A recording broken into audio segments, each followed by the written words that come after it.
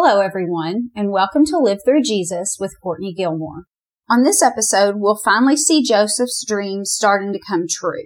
And then we'll focus a lot on his brothers and their guilty conscience and talk a little bit about how to free ourselves from a guilty conscience.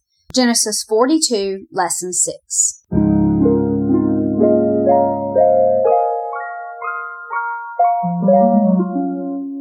Now, just as a quick side note, I'll be reading all the scripture references for you, so you're free to just sit back, listen, and absorb, or you can grab your Bible and read along.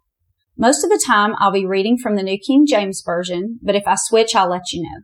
At the beginning of each episode, I'll introduce the title, so if you want the entire study in writing, you can go to livethroughjesus.com and buy it for under $5. Each one will cover 2 to 3 months worth of episodes, and once you buy, then it'll be immediately available for download. In addition to a little extra studying, it also allows you the benefit of some charts and keyword definitions, but it isn't necessary. Okay, so let's get started.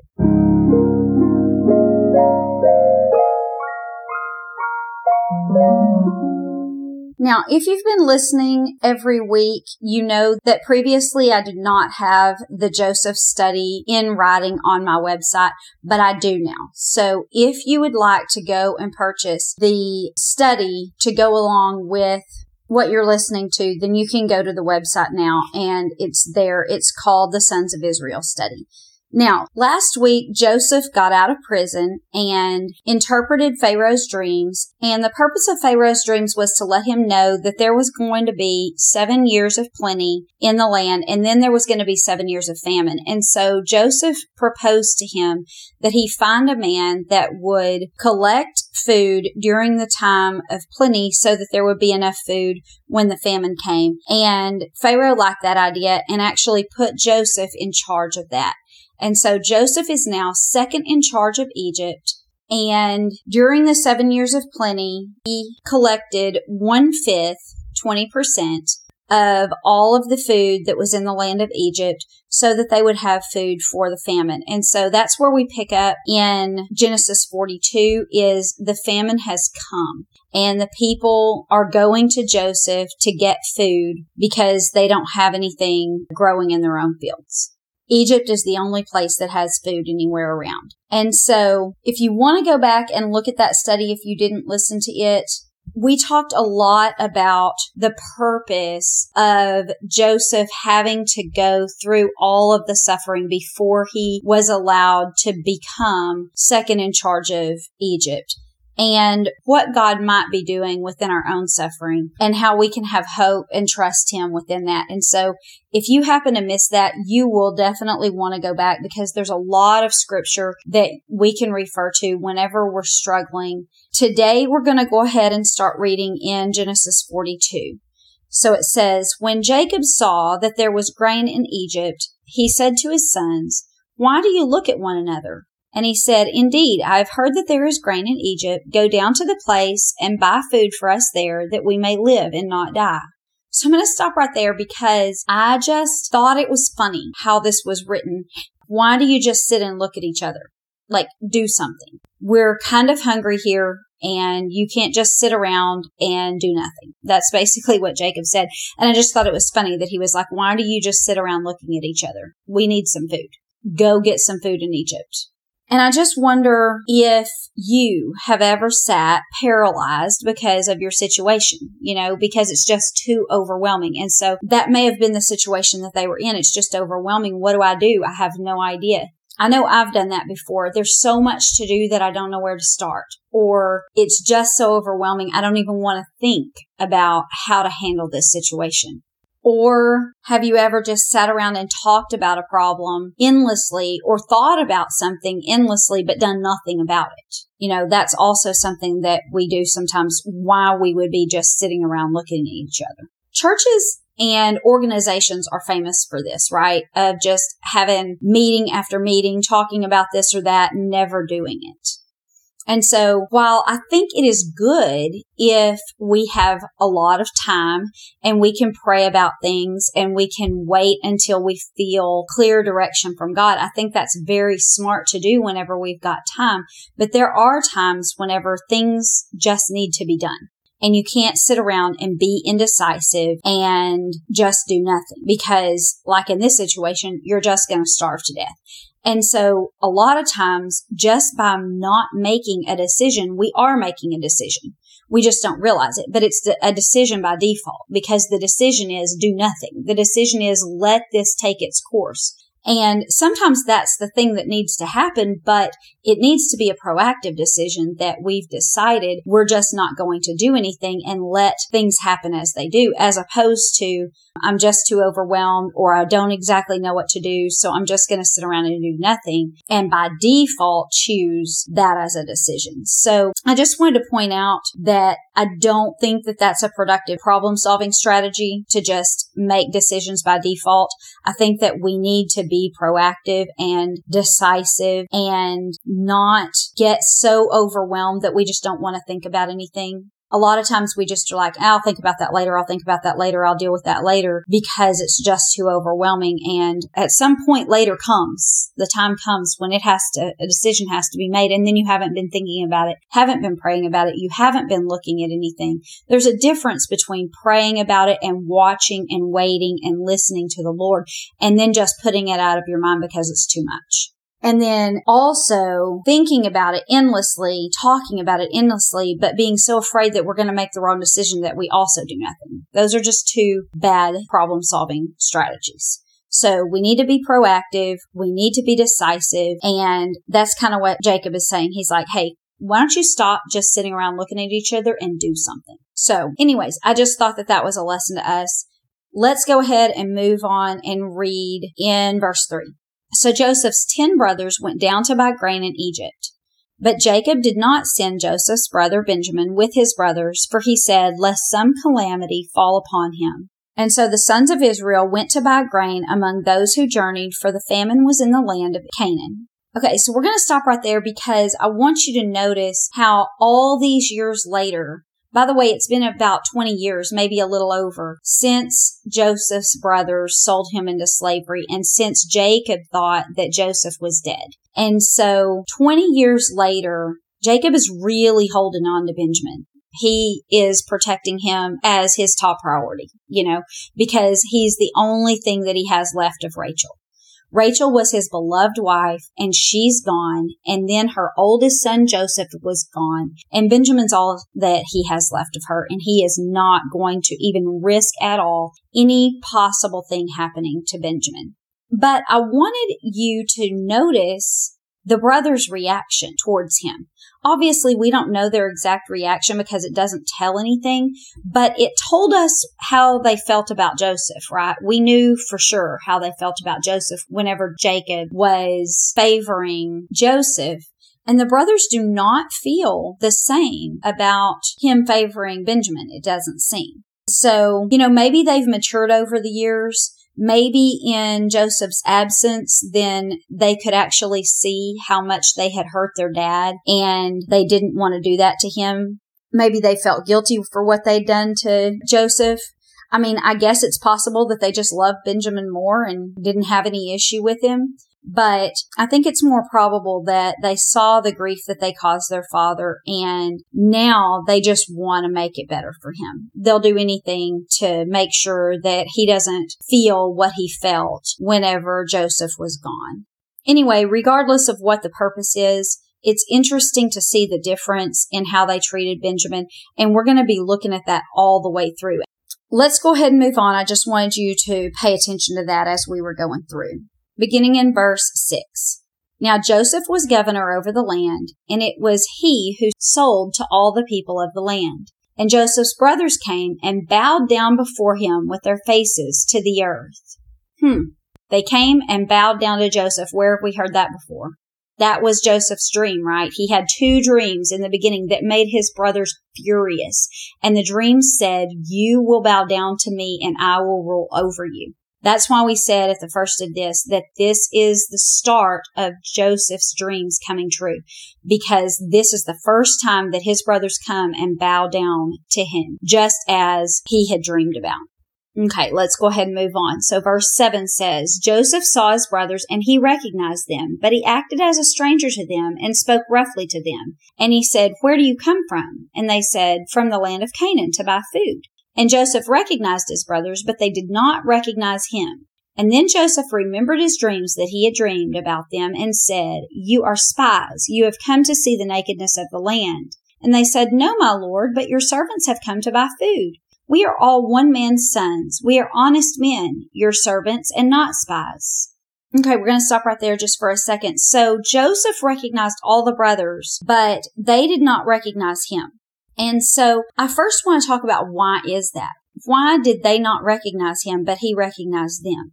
First of all, you have to realize that they never expected to see Joseph ever again, much less in a position of authority or in Egypt as an Egyptian official. And so when they see an Egyptian official, they assume he's an Egyptian official. They don't think, oh, that could be my presumed dead brother. And Egyptian royalty had a very specific look.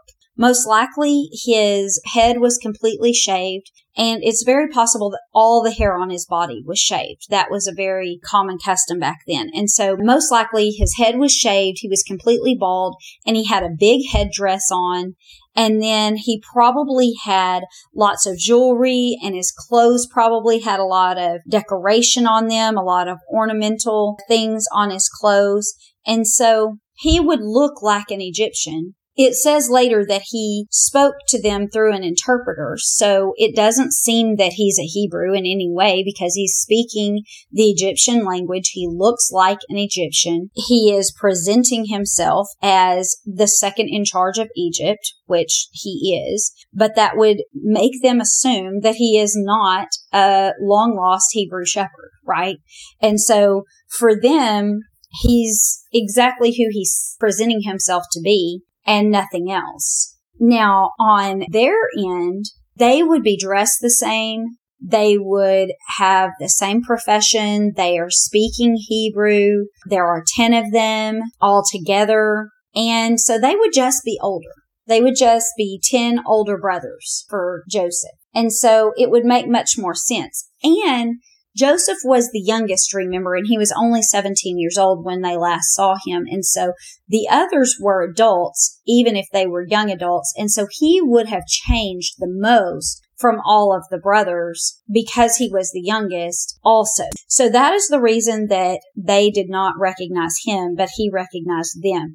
And then if you notice, he took complete advantage of that. He's like, they have no idea who I am, so I'm going to just keep it to myself, who I am, and maybe test them just a little bit. And so he starts asking them questions. He's like, I don't believe you. I don't think you just came here for food. I think you're spies. And so listen to what happens after he accuses them of being spies.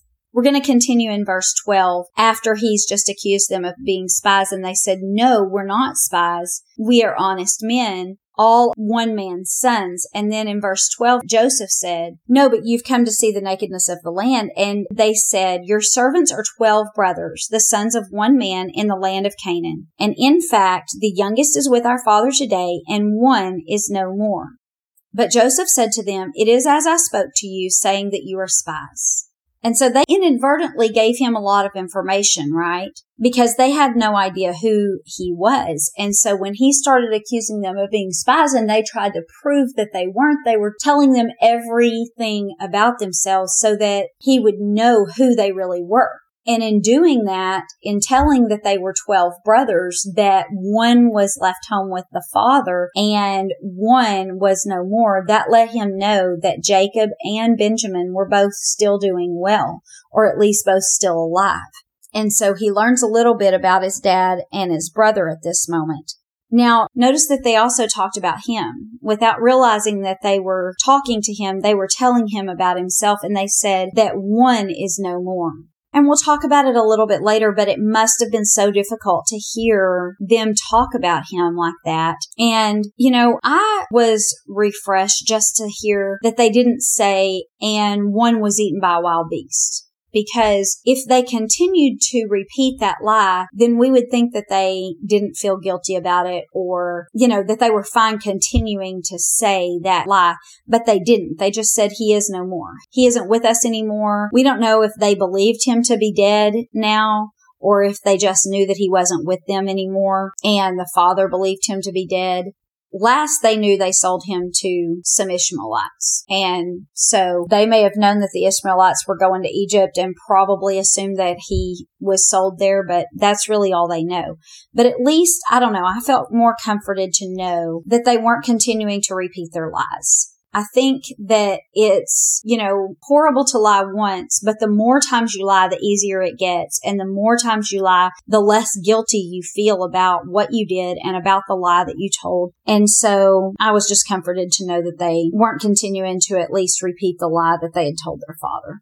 Okay, let's move on to verse 15. In this manner you shall be tested. By the life of Pharaoh you shall not leave this place unless your youngest brother comes here. Send one of you and let him bring your brother, and you shall be in prison, that your words may be tested to see whether there's any truth in you. Or else, by the life of Pharaoh, surely you are spies. So he put them all together in prison 3 days. Then Joseph said to them on the 3rd day, Do this and live, for I fear God. If you are honest men, let one of your brothers be confined to the prison house, but you go and carry grain for the famine of your houses. And bring your youngest brother to me so that the words will be verified and you will not die. And they did so. Then they said to one another, We are truly guilty concerning our brother, for we saw the anguish of his soul when he pleaded with us, and we wouldn't hear. Therefore this distress has come upon us. And Reuben answered and said, Did I not speak to you, saying, Do not sin against the boy? But you wouldn't listen. Therefore, behold, his blood is now required of us. And they didn't know that Joseph understood them, for he spoke to them through an interpreter. And he turned himself away from them and wept. Then he returned to them again and talked with them. And he took Simeon from them and bound him before their eyes. Okay, so that was quite a lot, but we're going to go ahead and break it down. So what happened at the first is that Joseph said, No, I believe you're spies. And if you want to prove to me that you're not spies, then one of you can go home and get your brother and bring him back to me so that I can see, but the rest of you will remain in prison. And then after he told them that, he threw them all in prison. And after 3 days, he went back to them and he said, I fear God and I can't keep you all in prison with a clear conscience. That's what he's saying, is that because I believe in God, I am too afraid to keep all of you in prison here. And so I'm just going to let one of you stay and the other ones go home and carry this food to your family. But when you come back, I need you to bring your brother Benjamin so that I can see if you're telling the truth. And so he switched it from one of them going to one of them staying. But notice that he did throw them all in prison for 3 days.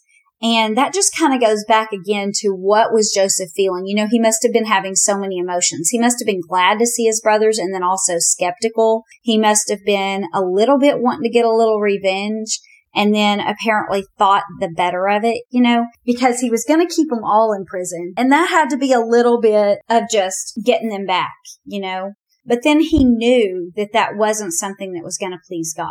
And, that's just a lesson to us that sometimes we just have to go against our feelings and do what's right. And he knew what the right thing to do was, and he was always following God, even against his own desires. But I'm sure that it was tempting to just want to punish them just a tiny bit. 3 days in prison is nothing in comparison to all the years that he was in prison and all the time that he spent as a slave. So that was his temptation, but he ended up letting all of them go, or telling them that he would let all of them go but one, and that one of them would stay in prison. And he said it was because he feared God. And that word there for God is not just he feared a God, like I have fear of some God here in Egypt or whatever. This word for God was the word that the Hebrews used for God. And so that should have been a hint to them. They should have seen, why is he afraid of the Hebrew God? Because the Egyptians worship several gods, but the Hebrew God is not one of them. So why would he be afraid of the Hebrew God? That should have given them a little bit of a hint, but they were so believing what they were seeing and probably so afraid and just so relieved that they were all getting out of jail that they did not even think anything about this.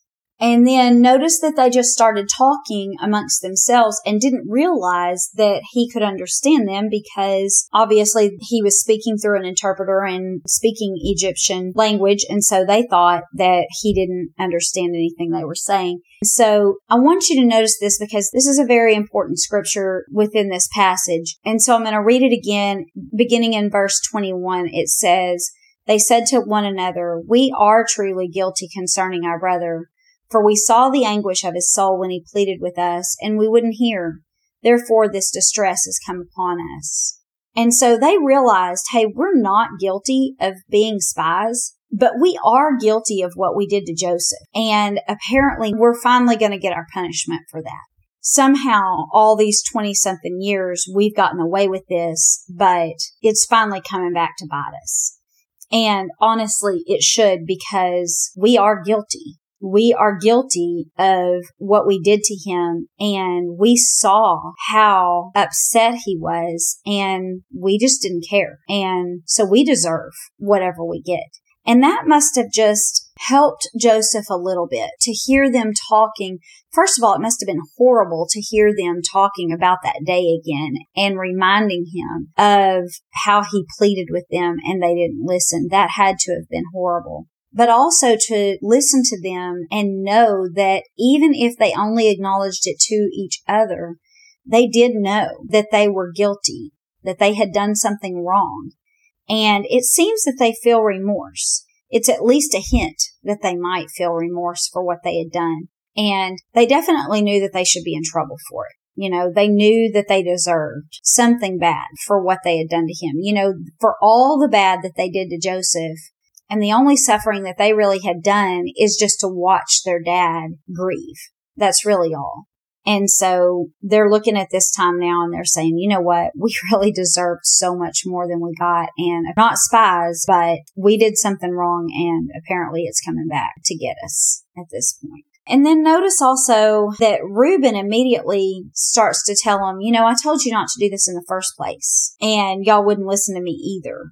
Then this language that he uses when he said his blood is now required of us, that gives the language saying that their sin was attempted murder.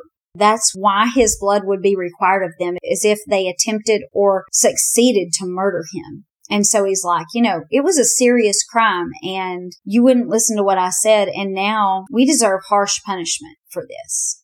And then notice that he just randomly chooses Simeon to put in prison. You know, he said one of you is going to have to stay and the other ones can go home. And Simeon is the one that he chose. And we don't really know exactly why he did that, but it's possible that he did that because he just found out that Reuben never wanted this in the first place. And Reuben was the oldest. So Reuben would have been the one most responsible for the rest of the brothers. He would have been the one that should have said, you know, no, this is wrong. We're not going to do this, and led his family in that way as the oldest son. And now that Joseph has found out that Reuben did do that, you know, he would have held Reuben most responsible because he was the oldest. And Reuben should have been the one that he would have thrown in prison. But now that he found out that Reuben tried to stop that, then it wouldn't be appropriate for him to hold Reuben most responsible. And Simeon was the next oldest son. And so he would have been the one that would have been the most responsible for not doing something to make them stop. So that could have been the reason. It could have just been random. It could have been that he liked Simeon actually, and he just wanted to spend some time with him. I mean, we don't really know, but I think it's likely that he's holding him responsible and keeping him there because he's the oldest that didn't take responsibility for it. Okay, so let's read the rest of our passage for today, starting in verse 25. Then Joseph gave a command to fill their sacks with grain, to restore every man's money to his sack, and give them provisions for the journey. Thus he did for them. So they loaded their donkey with grain and departed from there. But as one of them opened his sack to give his donkey feed at the encampment, he saw his money, and there it was in the mouth of his sack. So he said to his brothers, "My money has been restored, and there it is in my sack." Then their hearts failed them, and they were afraid, saying to one another, "What is this that God has done to us?" Then they went to Jacob, their father, in the land of Canaan, and told him all that had happened to them, saying, "The man who was Lord of the land spoke roughly to us, and took us for spies of the country. But we said to him, 'We are honest men, we are not spies. We are 12 brothers, sons of our father. One is no more, and the youngest is with our father this day in the land of Canaan.' Then the man, the Lord of the country, said, 'By this I will know that you are honest men. Leave one of your brothers here with me, take food for the famine of your households, and be gone. And bring your youngest brother to me, so that I shall know that you are not spies, but that you are honest men. I will grant your brother to you, and you may trade in the land.' Then it happened, as they emptied their sacks, that surprisingly each man's bundle of money was in his sack. And when they and their father saw the bundles of money, they were afraid." Okay, so we're going to stop right there. We'll read the rest of this chapter next week. But it's interesting why in the first place Joseph would give them their money back, all of them. Maybe he was really doing a kindness to them, or maybe he was trapping them. Who really knows? But it certainly put the fear of God in them, for sure. And when the first brother found the money in his sack, notice how they said, "What is this that God has done to us?"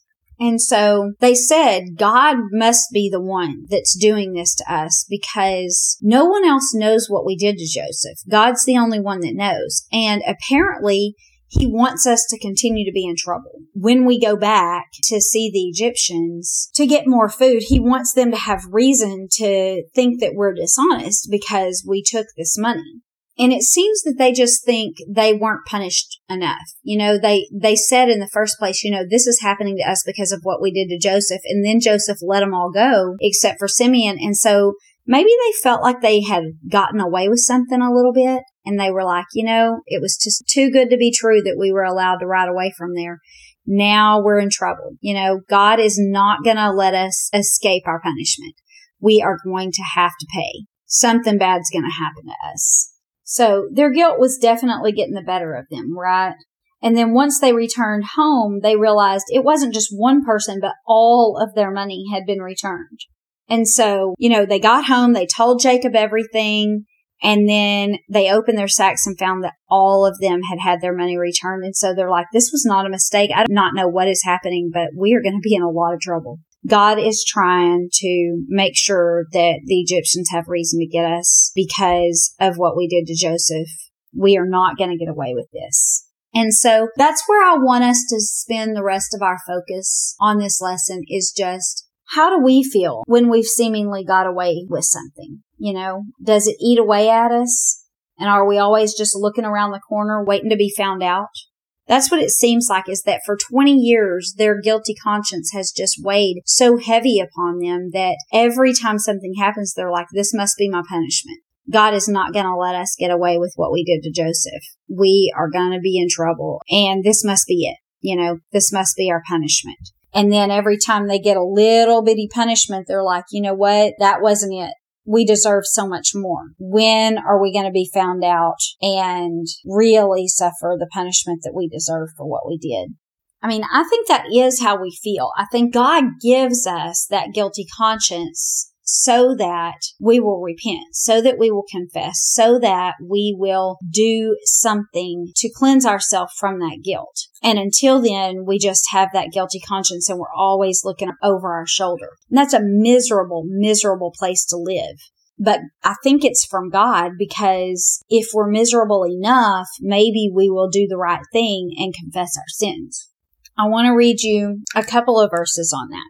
The first is found in Proverbs 28:13, and it says, "He who covers his sins will not prosper, but whoever confesses and forsakes them will have mercy." That's what they have done. They've covered their sins. And so this says that they're not going to prosper while they're trying to cover their sins. But if they confess their sins and forsake them, turn away from them, repent of them, then they will have mercy. And so that's why God weighs heavy on us, why our consciences are guilty when we seemingly get away with covering our sins up, because He wants us to confess them and forsake them so that we can receive mercy. Now listen to this next one. It's in 1 John 1:9. It says, if we confess our sins, He is faithful and just to forgive us our sins and cleanse us from all unrighteousness. So when we confess, the other verse said we receive mercy. This verse says when we confess that God is faithful and He's fair to forgive our sins and cleanse us from all of the unrighteousness that we feel. So if we want to feel clean again, if we want to feel free from our sin and feel righteous again, then we have to confess our sins to God. Okay, this is the last one now. This is a whole chapter, but it's such a good chapter, and it touches on this in several places. And so I want us to read Psalm 32. It says, blessed is he whose transgression is forgiven, whose sin is covered. Blessed is the man to whom the Lord does not impute iniquity, and in whose spirit there is no deceit. So, blessed is the man whose sin is covered. Wait, earlier we said don't cover your sin, right? And now it's saying, oh, but we're blessed if our sin is covered. No, it doesn't say we're blessed if we cover our sin. It says we're blessed if our sin is covered. So, our sin is covered here in this verse by Jesus' blood. That's how we are blessed by our sin being covered, is if it's covered in the blood of Jesus. If we have accepted His sacrifice and allowed Him to save us from that sin and cover it in His blood. Blood is what reconciles us to God. It shows payment for that sin. And so since Jesus paid the price for our sin, He can take that blood and He can cover us in that. And then when God looks at us, He can see, oh, that sin's been paid. I see the blood sacrifice for that. And so if we want our sins to be forgiven and covered, we have to go to the one that can cover them. And that's Jesus. It says we are also blessed if the Lord doesn't impute our sins on us, does not give us our sins, doesn't look on us and see our sins, and if our spirit has no deceit in it. Well, are these brothers being deceiving? I mean, they were deceiving to their own father by showing him Joseph's bloody coat and making him think that he had been eaten by wild animals. And then all this time letting their father believe a lie. So they're blessed if there's no deceit found in them, but there is deceit found in them. And so the only way to cover that deceit is for them to confess their sins. Now listen to what it says in verse 3. When I kept silent, my bones grew old through my groaning all the day long. For day and night your hand was heavy on me. My vitality was turned into the drought of summer. I acknowledged my sin to you, and my iniquity I have not hidden. I said, I will confess my transgressions to the Lord, and you forgave the iniquity of my sin. So notice what he said. He said, when he kept silent, his bones got old, and God's hand was heavy on him all the day long. That's what I was talking about the guilty conscience being from God. God is making their hearts heavy until they confess. And so he says, when I wouldn't confess, your hand was heavy on me and I was just withering away. But when I acknowledged my sin to you and didn't hide it anymore and confessed it to you, then you forgave it. And so again, how we were talking about covering our sin and the way to get it covered, this talks about hiding our sin. And he says he didn't hide it anymore. Now listen to the rest of this. For this cause, everyone who is godly should pray to you in a time when you should be found. Surely in a flood of great waters, they shall not come near him. You are my hiding place. You shall preserve me from trouble. You shall surround me with songs of deliverance. So he says in that verse before, I have not hidden my sin from you. And then now it says, you are my hiding place. So it's the same thing. It doesn't say that we can't hide. It just says we can't hide our sin. We have to reveal it and then hide in Him. If we have to hide, let's go hide with the one that can save us, the one that can preserve us from trouble, as this verse says, the one that can deliver us from our sin. That's our natural tendency, cover and hide. And God says, okay, you want cover? You want to hide? Fine. Then come to me and let my Son cover you with His blood, so that when I look on you, I will see that the debt has been paid and then hide in me so that I can keep you from trouble and surround you with deliverance. Hide in me. Don't hide from me. Hide in me. Listen to verse 8. I will instruct you and I will teach you in the way that you should go. I will guide you with my eye. Do not be like the horse or the mule, which have no understanding, which must be harnessed with a bit and bridle, else they will not come to you. So that's what he's saying. Don't go over there and hide where I have to go find you and drag you back to me. Just come to me, confess your sins, hide in me, and then I'll instruct you and teach you in the way that you should go and guide you. Isn't that a better way?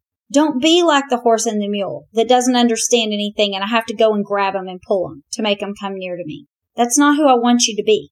Come to me, confess your sins, hide in me. Last two verses. Verse 10.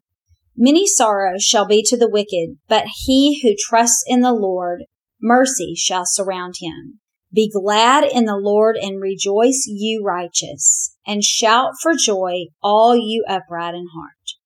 Many sorrows will be to the wicked, but the one that trusts in God will find mercy. Be glad in the Lord. So, that's what we do. We recognize that if we have a guilty conscience, it is from God. It is God's hand heavy on you so that you will confess your sins, let them be covered by the blood of Jesus so that they may be forgiven, and then you go hide in God, the one that can deliver you, the one that can keep you, the one that will teach you and instruct you, instead of being the one that runs from him, that he has to go chase and keep his hand heavy on you until you repent. That's what these brothers are going through right now. They've not gotten away with their sin. They're in torment because of it. They're constantly looking over their shoulder, waiting for something bad to happen to them because they know they deserve that. And so if you're like that today, if you happen to be a person that has done something and you know that you need to confess that so that you can be free, then do that.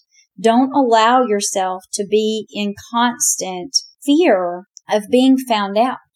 Go to the one that is worthy of our hiding, the one that can actually take care of us and cover our sin.